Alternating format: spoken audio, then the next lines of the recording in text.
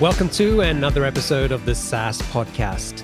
I'm your host, Omar Khan, and this is the show where I interview proven founders and industry experts who share their stories, strategies, and insights to help you build, launch, and grow your SaaS business.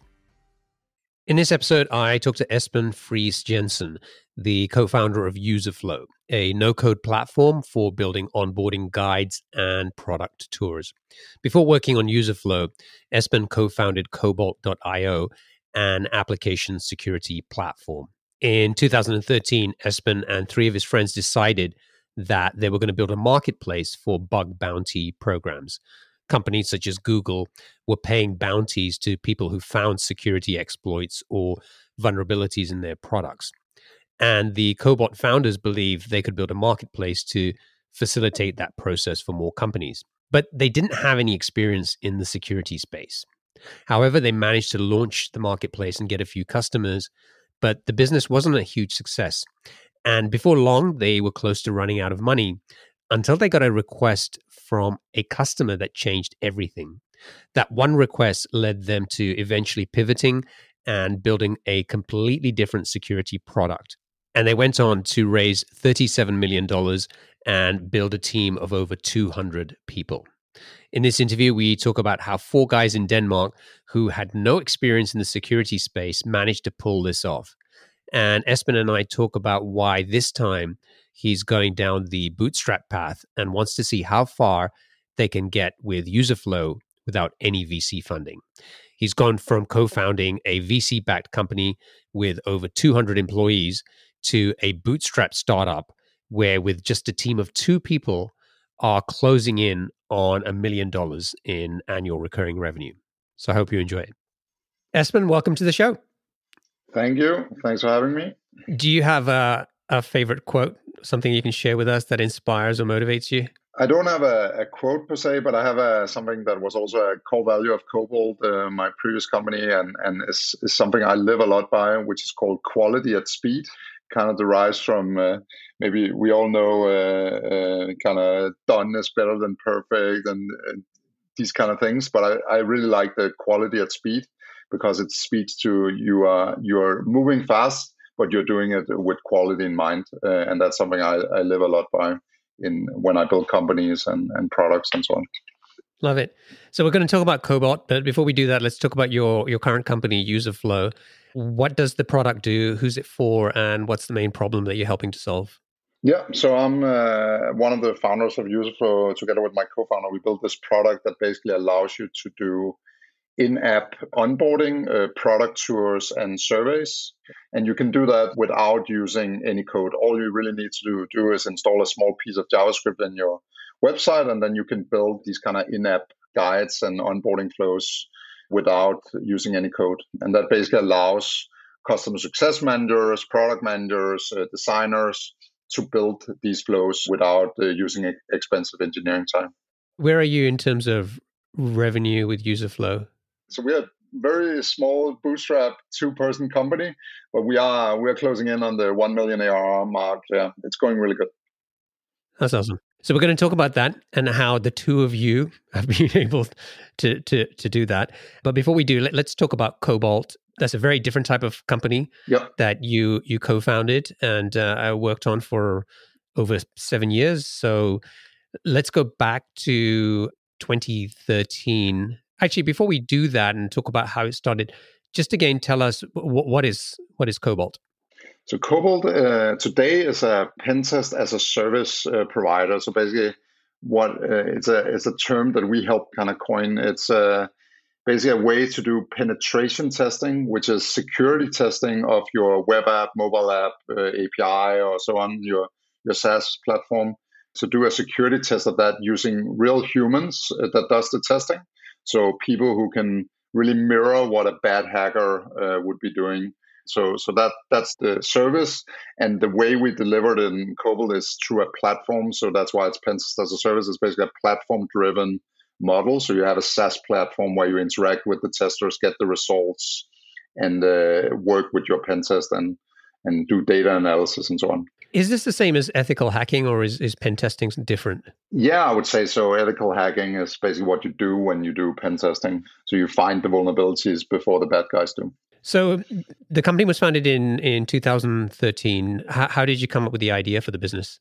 So we were four Danish founders who wanted to start a business, and we had seen what Google and Facebook were doing, where they were inviting the entire world to come and find vulnerabilities in their websites, and then they would pay them bounties for the findings. None of us four founders were actually in security, so that was pretty interesting. But we found it super. It was a time where a lot of big hacks were happening, so we were also finding it kind of odd that why is this problem so hard to solve and so on. So we saw those two trends, and then we decided to build a platform that could facilitate these kind of bug bounty programs, as they're called, for more than just Google and Facebook.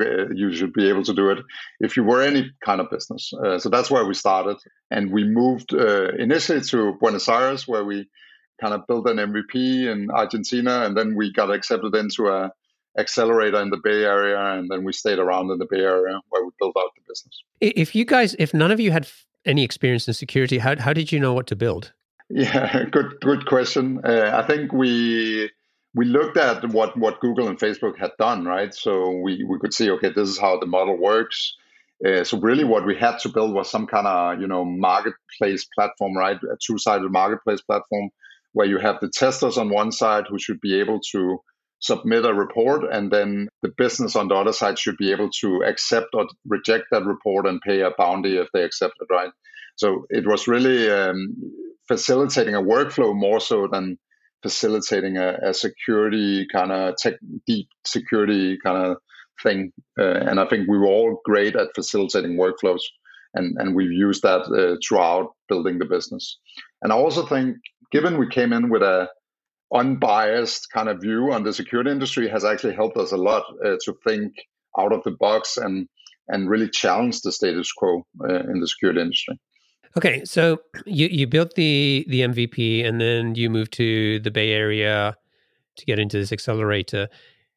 Tell me sort of what that first year looked like, and how did you go about turning that MVP into your final product and kind of finding that first customer? Yeah, so we got into the accelerator, and it was Boost VC, by the way. Adam Draper, who's the son of Tim Draper, accelerator in the Valley, and that was an amazing experience, right? We were coming from another country, Denmark, and moving into Silicon Valley, and that was of course really cool. And we just wanted to build a great business, and we also got some early traction. Initially, we sold to a lot of like smaller businesses, especially Bitcoin exchanges was a big market for us back then. That turned out to be, probably today it could be a good market again, but back then they were like going under every day, and not the best market to go with. And then we moved into selling more to software as a service businesses, which was a bit more stable market. So we were growing okay that first year, but it was definitely, it had its challenges, of course, coming from another country and having to build a market. And it was also our first startup. So we had to learn everything from scratch, right? Initially, we did everything. That was a good thing about having a team of four, right? That we could do a bit of everything. So we had one building the product, one doing operations, one maybe looking for fundraising, and then I was primarily focused on the sales and marketing piece of the business. The product that Cobalt is now is very different to the product that you started out with. Yeah. So presumably there was some kind of pivot at some point. Yeah. Can you talk a little bit about like what led to that point?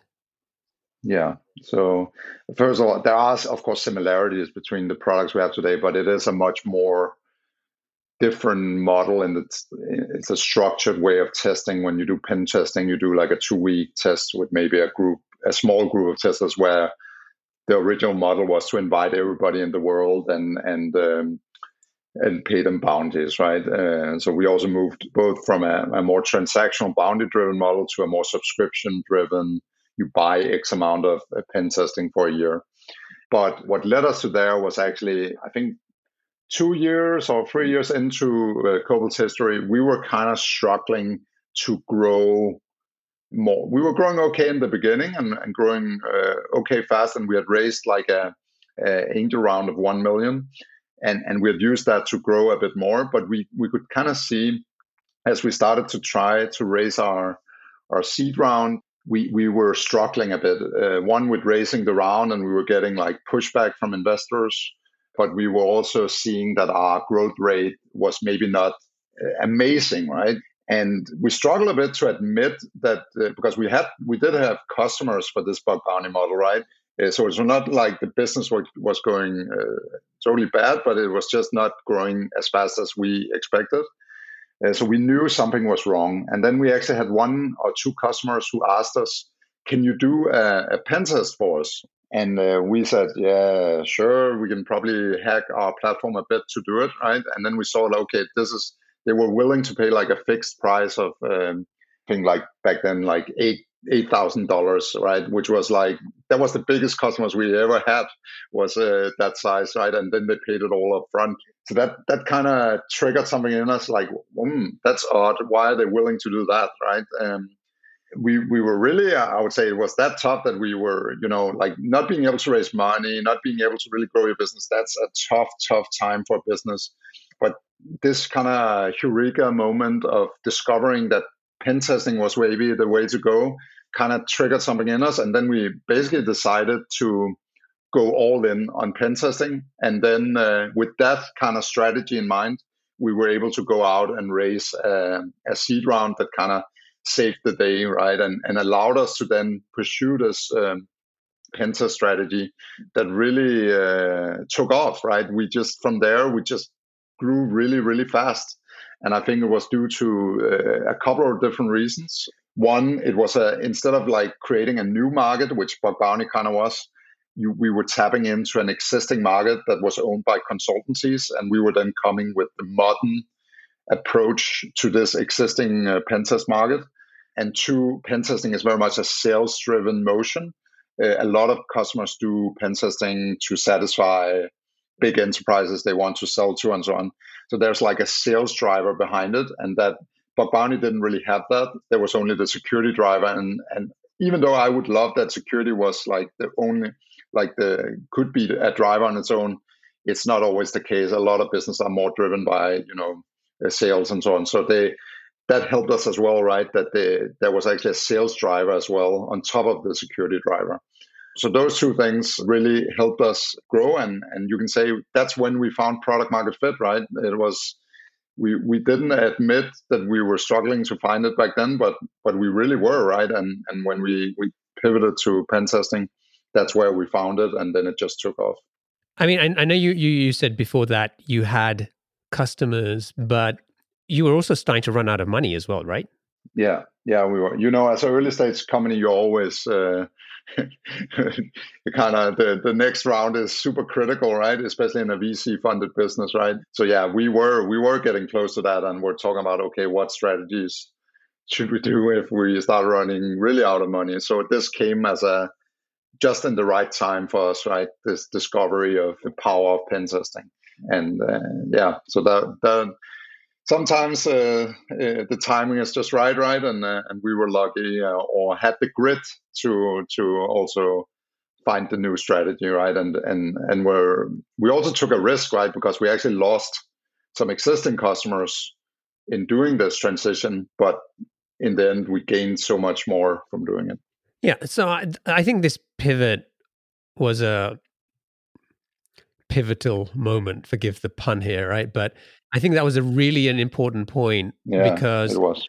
A lot of founders get stuck and don't get past this point.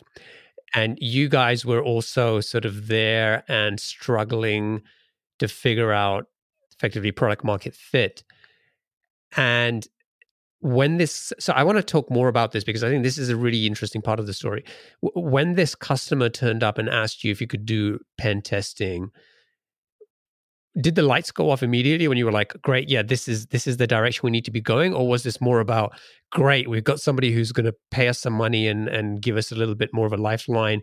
while we can figure out what to do with the bug bounty business. Like, how long did it take for you to decide to figure out that pen testing was the way to take the product as well? It was definitely a transition period, right? It was not like, okay, day one, then we do it, right? It was like, okay, let's try to do this. We kind of hack it a bit. We hack our platform a bit to satisfy this customer. It was a customer we really liked. They also liked our bug bounty. And they said, can you do this as well? And then, yeah, sure, we want to try it out. And when you're a small startup, you are more flexible in what you can try out, right? So I think we initially tried it out, then we did it on a couple of more customers. And in a period, we started marketing kind of the dual thing, right? Like we are the pen test and bug bounty platform. But actually, that didn't work so well either because that was just confusing and you didn't have like a full focus. I've always been a big advocate, and I think all the couple founders were, and also in Userflow, like the power of focus, right? Like doing one thing really well. And I think we at some point landed maybe in a kind of like dual marketing where we had like bug bounty and pen testing because we were afraid to let go of our existing customers, right? But in sometimes we just took the risk and said, in order for us to really grow fast, because we could see that the pen test business was growing faster than the bug bounty, let's just go all in on pen testing because then we can build a product that's perfect for pen testing. We can build all our support and sales and marketing, everything aligned around that single product. And that was a super important period. So I think it was like a transition period of 1 year we went through before we fully transitioned. Do you remember roughly how much revenue you were making at the time and what the split was between bug bounty and pen testing? Oh, that's a good question. Probably, I can't remember the exact numbers, like 1 million AR. But then we started doing the triple, double kind of growth numbers. I can't remember the exact number, but it was in the lower end. But and the other thing you have to keep in mind, we were actually a transactional business at that point, so we didn't even count things like AR. We just counted our revenue and looked at that, right? Yeah. And then the other pivot we did was really transition into a subscription business, right? And that was another critical decision that because we could just have kept on selling pen tests as transaction, but really what we saw in the industry, and I think that was again us thinking out of the box. Consultancies were selling a lot of this like transactionally, right? Pen test by pen test, but we saw that especially compliance and these kind of things were actually driving a model where SaaS businesses had to do pen testing year after year after year, right? It was not just a one-time thing. So with the platform, because we had the SaaS platform, we had that consistent touch point that allowed us to say, okay, yes, you might just do one pen test a year, but it's actually an annual subscription where you have access to the platform, you can get retesting, etc., throughout the year, and then it renews the next year, right? And companies that do many pen tests, that makes even more sense, right? Because then they have that platform on an annual basis, and then they run the same amount of pen tests again the following year. So moving into subscription, as many have done, others have done successfully, we also did that, right? And that was also a pivotal moment that we started counting ARR from that point on. So around the time you were doing about $1 million a year, how much of that was coming from the bug bounty business? Yeah, I can't remember those exact numbers, Omar. I'm sorry. But was it just like, was it like 50-50? Was it, Yeah, I mean, it was initially, it was a transition period over the year, right? So it was like initially maybe 5%, and then it was like it grew, right? Pen testing just took more and more market share. And is that how you started to see the future because you were seeing more and more this need and that was growing faster? Yeah, and also the willingness to pay more for it, right? Because it was an existing market, it had an existing price tag, it had the sales driver, compliance driver. So there was a defined pricing, right? Where we, as any other early stage SaaS company creating a new market, we maybe priced ourselves too low in the bug bounty space, right? I think it was like a 20% fee on bounties, right? So you both had the problem that what then happens when you stop finding stuff, right? Because when a platform becomes very secure, you kind of you're still delivering value, right? Because you're technically testing, but if you're paying per bounty and you're charging a fee per bounty, and they don't find as much anymore, then you are not earning any money, right? So the business model was also bad. So a lot of things were stuff we learned, right? And then we really hit the nail with the subscription driven model, the pen test, and so on. So a lot of learnings along the way, but it was tough learnings. But that's what is fun about startups, right? It's those kind of learnings that you do over time. So you guys were going out and doing this selling, right, in the early days. Yeah. And when you started to focus on pen testing, traditionally that, as you said, was an area that had been sold as a consulting service, not a product. Yeah. And so now if you're getting in front of customers, you guys don't have that much experience in security. You're probably competing with consulting companies that have been doing this kind of stuff for a long time. Yeah. What was that experience like? What did you learn from that about how to sell? Yeah, I think so. One, we were moving into a market where there was a high touch sales process, right?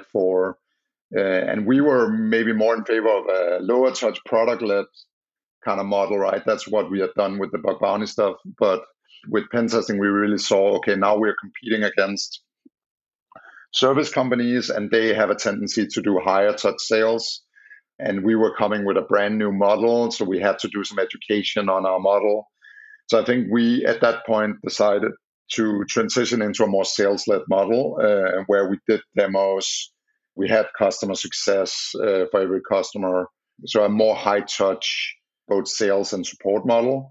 And we needed to do that because of the kind of competing with the service industry, right?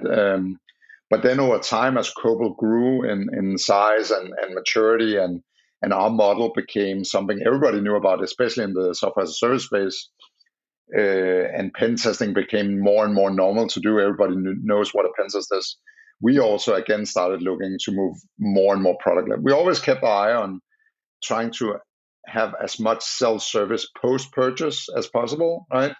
But I think the other thing we then started to transition back towards was what can we also do pre-purchase, right? And can you do a free trial? Can you do these kind of product-led motions for Cobalt as well? So that was a journey we started on, and that I helped facilitate together with our product and customer success and sales and so on.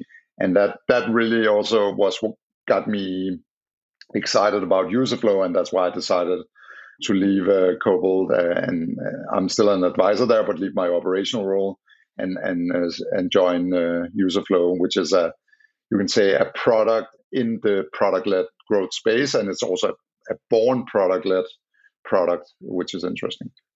Yeah, I think that there's some interesting connections between product-led and sales-led and what you're doing with Userflow.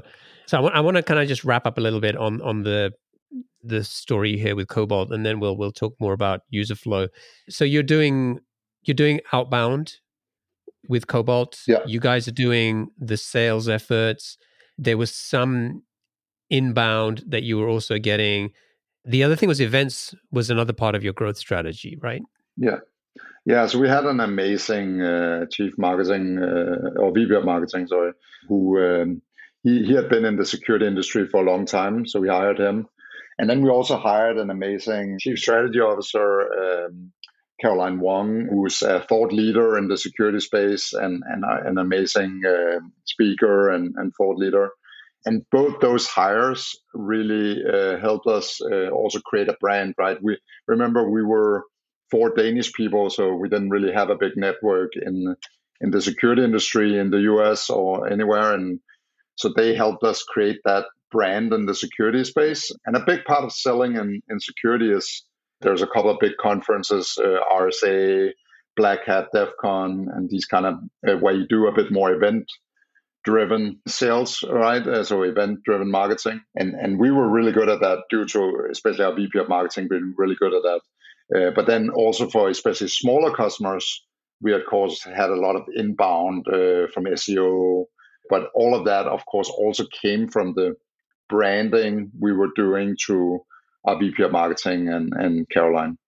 So you told me earlier that the security community in the US is pretty close knit, and that's not something that you guys Yeah, were initially. we didn't know anybody, right? So we were not even from security, and then on top of that, the security industry is a close knit group. So I think even though we had an amazing product, we had to you had to get talk time, speaking time, right? And that was hard for us to get because we were unknown. And I think that's where Caroline and Chris, our VP of marketing, really helped us, right? Create that trust and brand in the US security industry, so we could get out and speak about our product. And when then people actually could listen, they all liked it, right? And that helped us grow a bit. But yeah, that was also a challenge for us getting through there's so many vendors in the security space, right? So you really have to figure out how you get through the noise. And to date, so eventually you did raise money, and Cobalt's gone on to raise, I think, $37 million so far. Yeah, in Um, total. Yeah. and what's the size of the team? How many employees does the company have? It's getting close to 200, so they're growing really fast these days. Raised the Series B in last year, and yeah, the company's going really well. Security has not, as you probably know, the security market is keep on increasing and is likely not going away soon. Yeah. So over 200 people at Cobalt. How many people do you have working at Userflow? 2. And that's the founders. Yeah. So you guys are closing in on your first million in ARR, and Sebastian, your co-founder at Userflow, has been working on this product since 2018. And just kind of describe what your relationship was, because you sort of joined full time earlier this year, but you've been involved with Sebastian and with Userflow for quite some time. Yeah, so Sebastian is a friend of mine. He was actually a customer of Cobalt. That's how I got to know him initially. He's also from Denmark, and he was based in the Bay Area as well. So there's a small Danish community in the Bay Area. And how many Danish people are there in the Bay Area? I think it's actually more than 1,000. I think I've heard. So there are a few, but I got to know him through the Bay Area in San Francisco, right? And then we stayed friends. And when he started working on back then, he worked on something called Studio One that later transitioned into being Userflow. It was actually a video kind of a platform for making videos, training videos, onboarding videos. But he's transitioned into this more interactive in-app guidance in 2019. I stayed very close to him. I did consider joining him already back then, but Cobalt was going so great, and I wanted to help push Cobalt to the next level, and I could still see me adding a lot of value in Cobalt then. So I waited a bit, but advised him from time to time on certain topics. And then in the end of 2020, where Cobalt had really been on this product-led journey for a year or so, and I really was getting excited about it. Maybe I was also looking to get back to that early stage feeling again. I'm a founder by heart, so really enjoy that early stage of a company. And Cobalt was maturing into a larger company, right? So I maybe made the decision due to those reasons to join Sebastian full time and go all in on helping grow Userflow to the next level. So that's the short story about that. So you spent many years at Cobalt in a very sales led environment, and then now with Userflow, you've gone back to product led, which is kind of how you guys started out with Cobalt. So you kind of gone full circle. Yeah, and I think we always kept a bit of it in Cobalt, but we just we were more forced to have a more sales led model, right? I think, but in Userflow, we're really at that. I think, which we were also in the early stage of Cobalt, like the true product led, where everything you do is product led, right? We try really not to do sales meetings at all, right? And not have customer success necessarily. And it's all like the product is driving the selling and the support and the retention and so on. Of course, we are not negligent to our customers, and we still talk to them if needed. But we try to push everything into the product, and that I think is what has allowed us to scale to that level of revenue without hiring anybody, right? Because we do free trials, and many customers will just buy without ever speaking to us, right? They'll just go to the free trial and then buy our product. Are you hiring freelancers, vendors? No, Nothing. no. We've had a bit of UX help from a freelancer there, but that's it. It is basically because we can manage the business, just the two of us at the moment, and we also have this. We want to try to see how it is to bootstrap a business, right? So we also haven't raised capital, and we're not planning to raise capital. We want to see how far can you actually go with hiring maybe a limited amount of people and not raising any capital. And so far it's been so good. So what is it like? Sebastian's working on the product and you're focused on growth? Yeah, he builds the product. Sebastian is an amazing engineer. He has built other software as a service products before and also worked at Google. And then I focus on the growth part and customer support and these kind of things. So really making sure that we get more customers and also support the customers that we have. So Userflow is not the only onboarding product out there. There's quite a few around. How is the product different to other products that are out there? And then secondly, how are you messaging that to the market? Yeah, I think really the biggest difference, and I think that's what of course, I'm biased, but the biggest difference is we focused a lot on building a fantastic UX, right? So a product that's easy to use, but yet advanced. So we have all the advanced functionality that you would expect from a solution like ours, like version control, localization, you can branch flows, you can do all sorts of advanced things, but we really focused on keeping it clean and nice, right? So that is, I think, our biggest differentiator, and that's also what we hear from customers is that that's where we win, right? Like we have a really strong UX. So you can say there are two buckets of competitors. There are the ones that they're simple to use, but they're also very basic, and then you have the ones that are advanced, but they're also a bit harder to use. And we really try to find that middle ground where you have something that's advanced but easy to use. How do you go about building a great user experience? And I know this is probably a question that we could spend all day kind of talking about.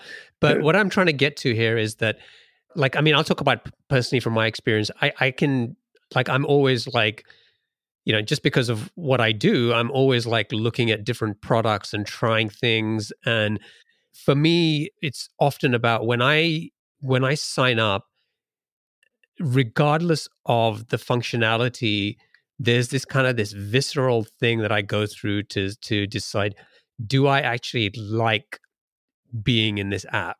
Does it actually feel pleasant to use? Does it actually make sense? And in many ways, even if a product lacks some features, but kind of passes those things that I just mentioned, Yeah. I'm more likely to stick with that and spend money on that than something that has more functionality, but for whatever reason just doesn't feel right or is a little difficult to use. So what does a great user experience mean for you guys? And then how do you figure that out for Userflow? No, I totally agree with you that UX is sometimes more important than features, or I would say always more important. But of course, the features matters as well as you start using the product more. If you really lack some key integration or something, it's also not good, right? Then you might start accepting a worse UX just to get that feature, right? But I think UX is, in my view, also the most important thing. I really don't like working with products that are hard to use or doesn't give me a smooth experience. Maybe they're slow and things like that, right? It's always hard to like put definition on what is a great UX, right? I think there are many elements that plays into that, right? One of them is, of course, like less is more, right? Like sometimes, many platforms try to put a lot of stuff in their platforms, which of course adds complexity, right? And it's really about like how can you make it as simple as possible while still achieving the aha moment, the goal of what you want the user to do. So I think that's how we always think as well. Like how can you keep things simple and how can you do things smarter? We're looking a lot on our customers' challenges, right? Like are there certain challenges? Whenever we get a support ticket, we always think, how can we solve that in the product instead of thinking of how can we write a help desk article that can explain it, right? Like we much rather want to solve that support issue by having the product do something smarter or better, right? So we're also always listening to our customers and seeing what they struggle with, and also do like maybe videos with our customers, seeing how they use the platform, so we can see certain things they're struggling with that we can maybe make smarter. So we do a lot of customer analysis, but that's also combined with a lot of intuition about what is a good user experience, right? And how would you like it to work yourself, right? And care about that, care about the quality. Again, that quality at speed I mentioned in the beginning is super important. Yeah, and it can be hard to do that the more time you spend on a product, because you get used to it, and sometimes you don't notice those little things that a new user coming in might see or might struggle with. So Exactly. There are great tools for that today, right? There are tools like LogRocket and these kind of tools out there where you can actually see what new users do, and then you can learn from that, right? So I think that those are tools you can use to kind of learn and see what you can do better, right? And then it's also not a customer saying you should do this, but you actually witness the problem and see, okay, this is actually like a real problem they struggle with. How can we do this smarter, right?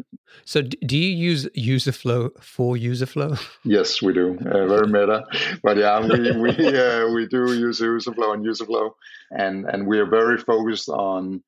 So I think even though we use Userflow, which helps guide the user, right, we are also still focused on having a great UX of our platform in general, right? So Userflow should be used for introducing people to the key kind of actions they need to do, but it shouldn't. It's not a compromise for bad UX, right? I think you should do both, and you should have like a good focus on having a good UX, and then have something like Userflow to do your onboarding, right, or guidance.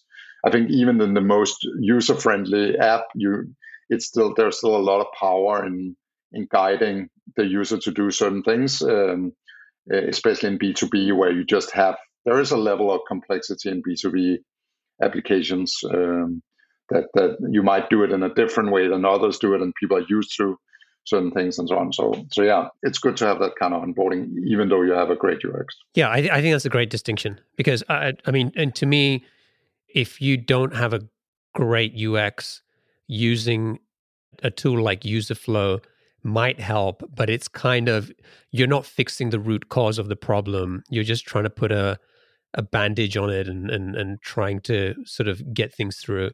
Whereas I think it's like Userflow or tools like that I think are really about the onboarding. Then in terms of, okay, even if it wasn't there, the product is still intuitive, it's easy to use, but there's, in order for them, your customers to have success, there's a certain pathway or steps that they should take to get there.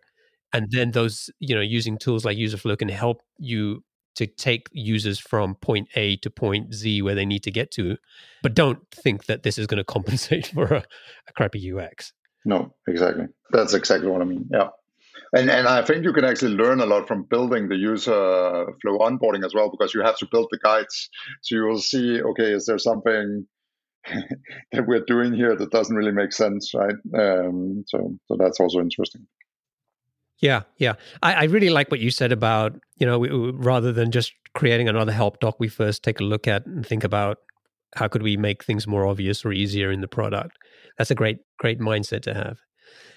So let's talk about what you've done, what you and Sebastian have done to grow this business. What are sort of the main growth drivers here? Like, are you doing a lot of like outbound emails? Are you kind of driving a bunch of inbound through SEO? Where are the customers coming from? Yeah, no. So we do, of course, SEO is key. SEO is something we're always working on. Can we do more SEO because it's cheaper? We also do run Google Ads, right, to help. While our SEO is improving, Google Ads are great for like compensating for that, right? And then I would say we don't. It's not like we don't do any form of outbound. We do have some outbound, like email campaigns, LinkedIn, networking, and so on. But other than that, we do a lot of thought leadership. So we try to go out and talk a lot about product-led growth, SaaS onboarding, to really create a brand around that. It's also big trends these days. And we also speak to the whole no-code trend that we also play into. So we do a lot of thought leadership. It, of course, helps that I founded a company before, so I can use my voice this time, which I have a bit more voice now than I used to have with in the early days of COVID, right? And then we also are listed on a number of like the G2s, the Capteras of this world, right?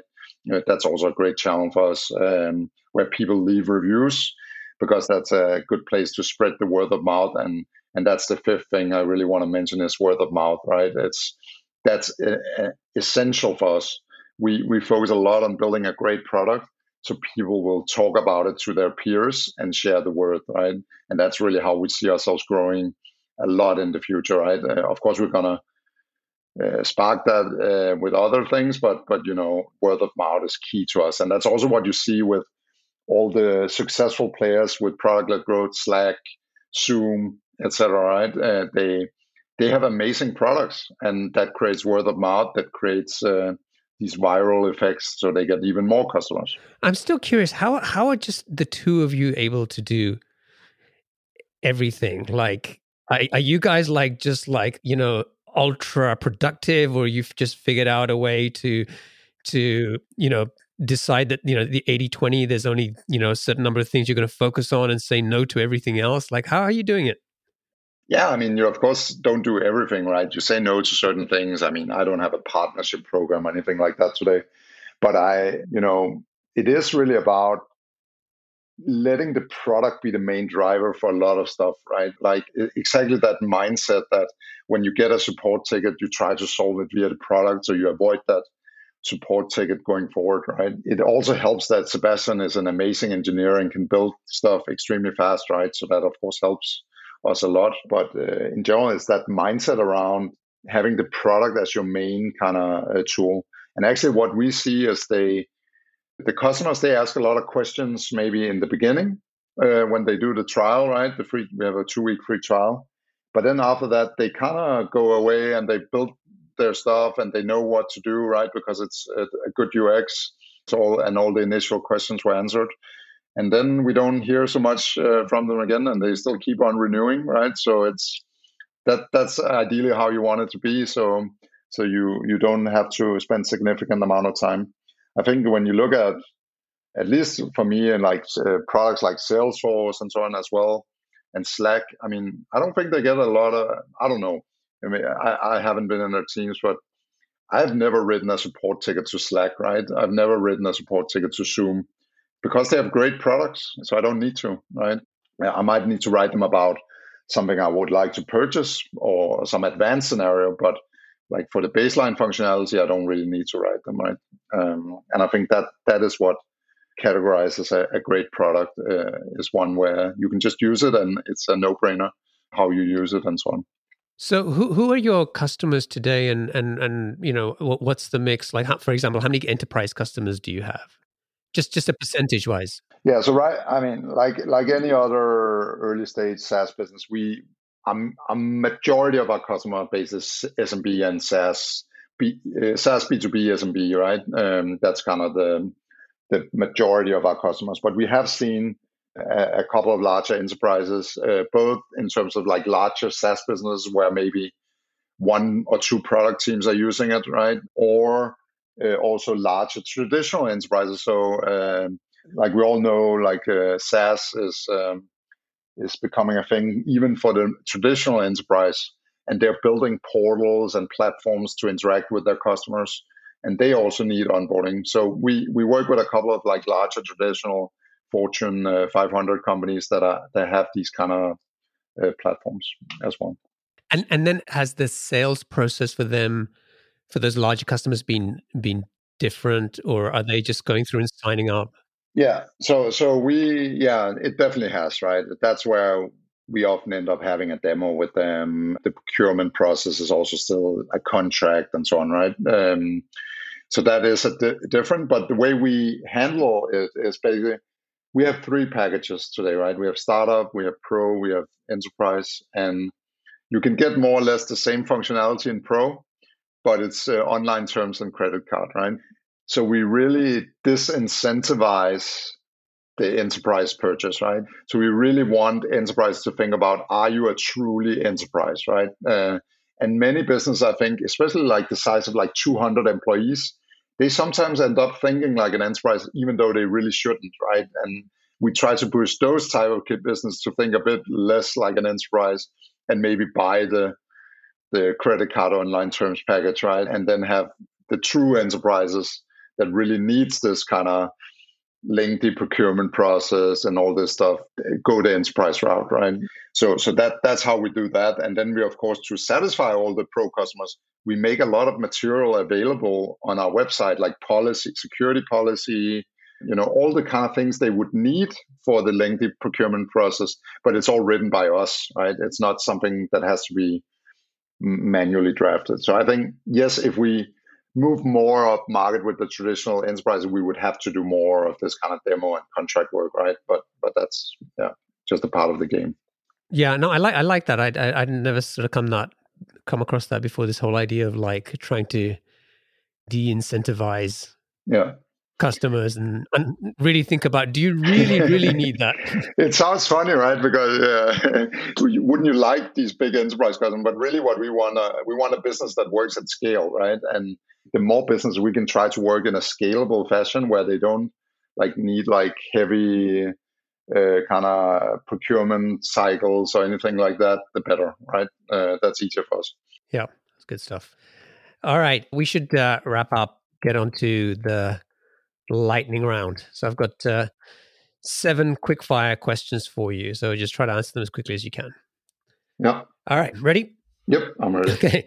What's the best piece of business advice you've ever received? Stay focused. Do one thing well and stay focused on that. What book would you recommend to our audience and why? The Product-Led book by Wes Bush is a great book. It really gives a great intro to the whole product-led movement. So that's one I would recommend. Yep, and I had Wes on the show a while back, so we kind of did. I can't remember which episode it was. Just look it up. But we chatted about that. What's one attribute or characteristic in your mind of a successful founder? Grit. I think you need to have a lot of grit. Just keep going, and there will be a lot of tough times, but you got to keep going. What's your favorite personal productivity tool or habit? That's a good question. I actually don't know. Inbox zero. I'm very much an inbox zero kind of guy, and I organize my inbox to be zero, right? So even though you get a lot of emails that I don't read, they're all the right ones are structured in a way so it becomes inbox zero. And I think for me, at least, to function and be structured and make sure our customers get response on time, I think that's super important to kind of follow that rule. What's a new or crazy business idea you'd love to pursue if you had the extra time? Oh, crazy. I don't know if this is crazy, but this is actually I'm looking for a CRM for product-led businesses.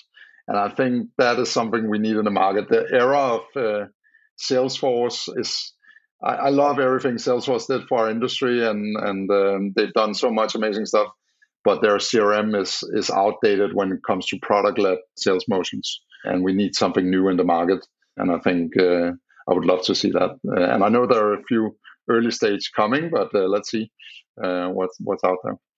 What's an interesting or fun fact about you that most people don't know? Oh, man.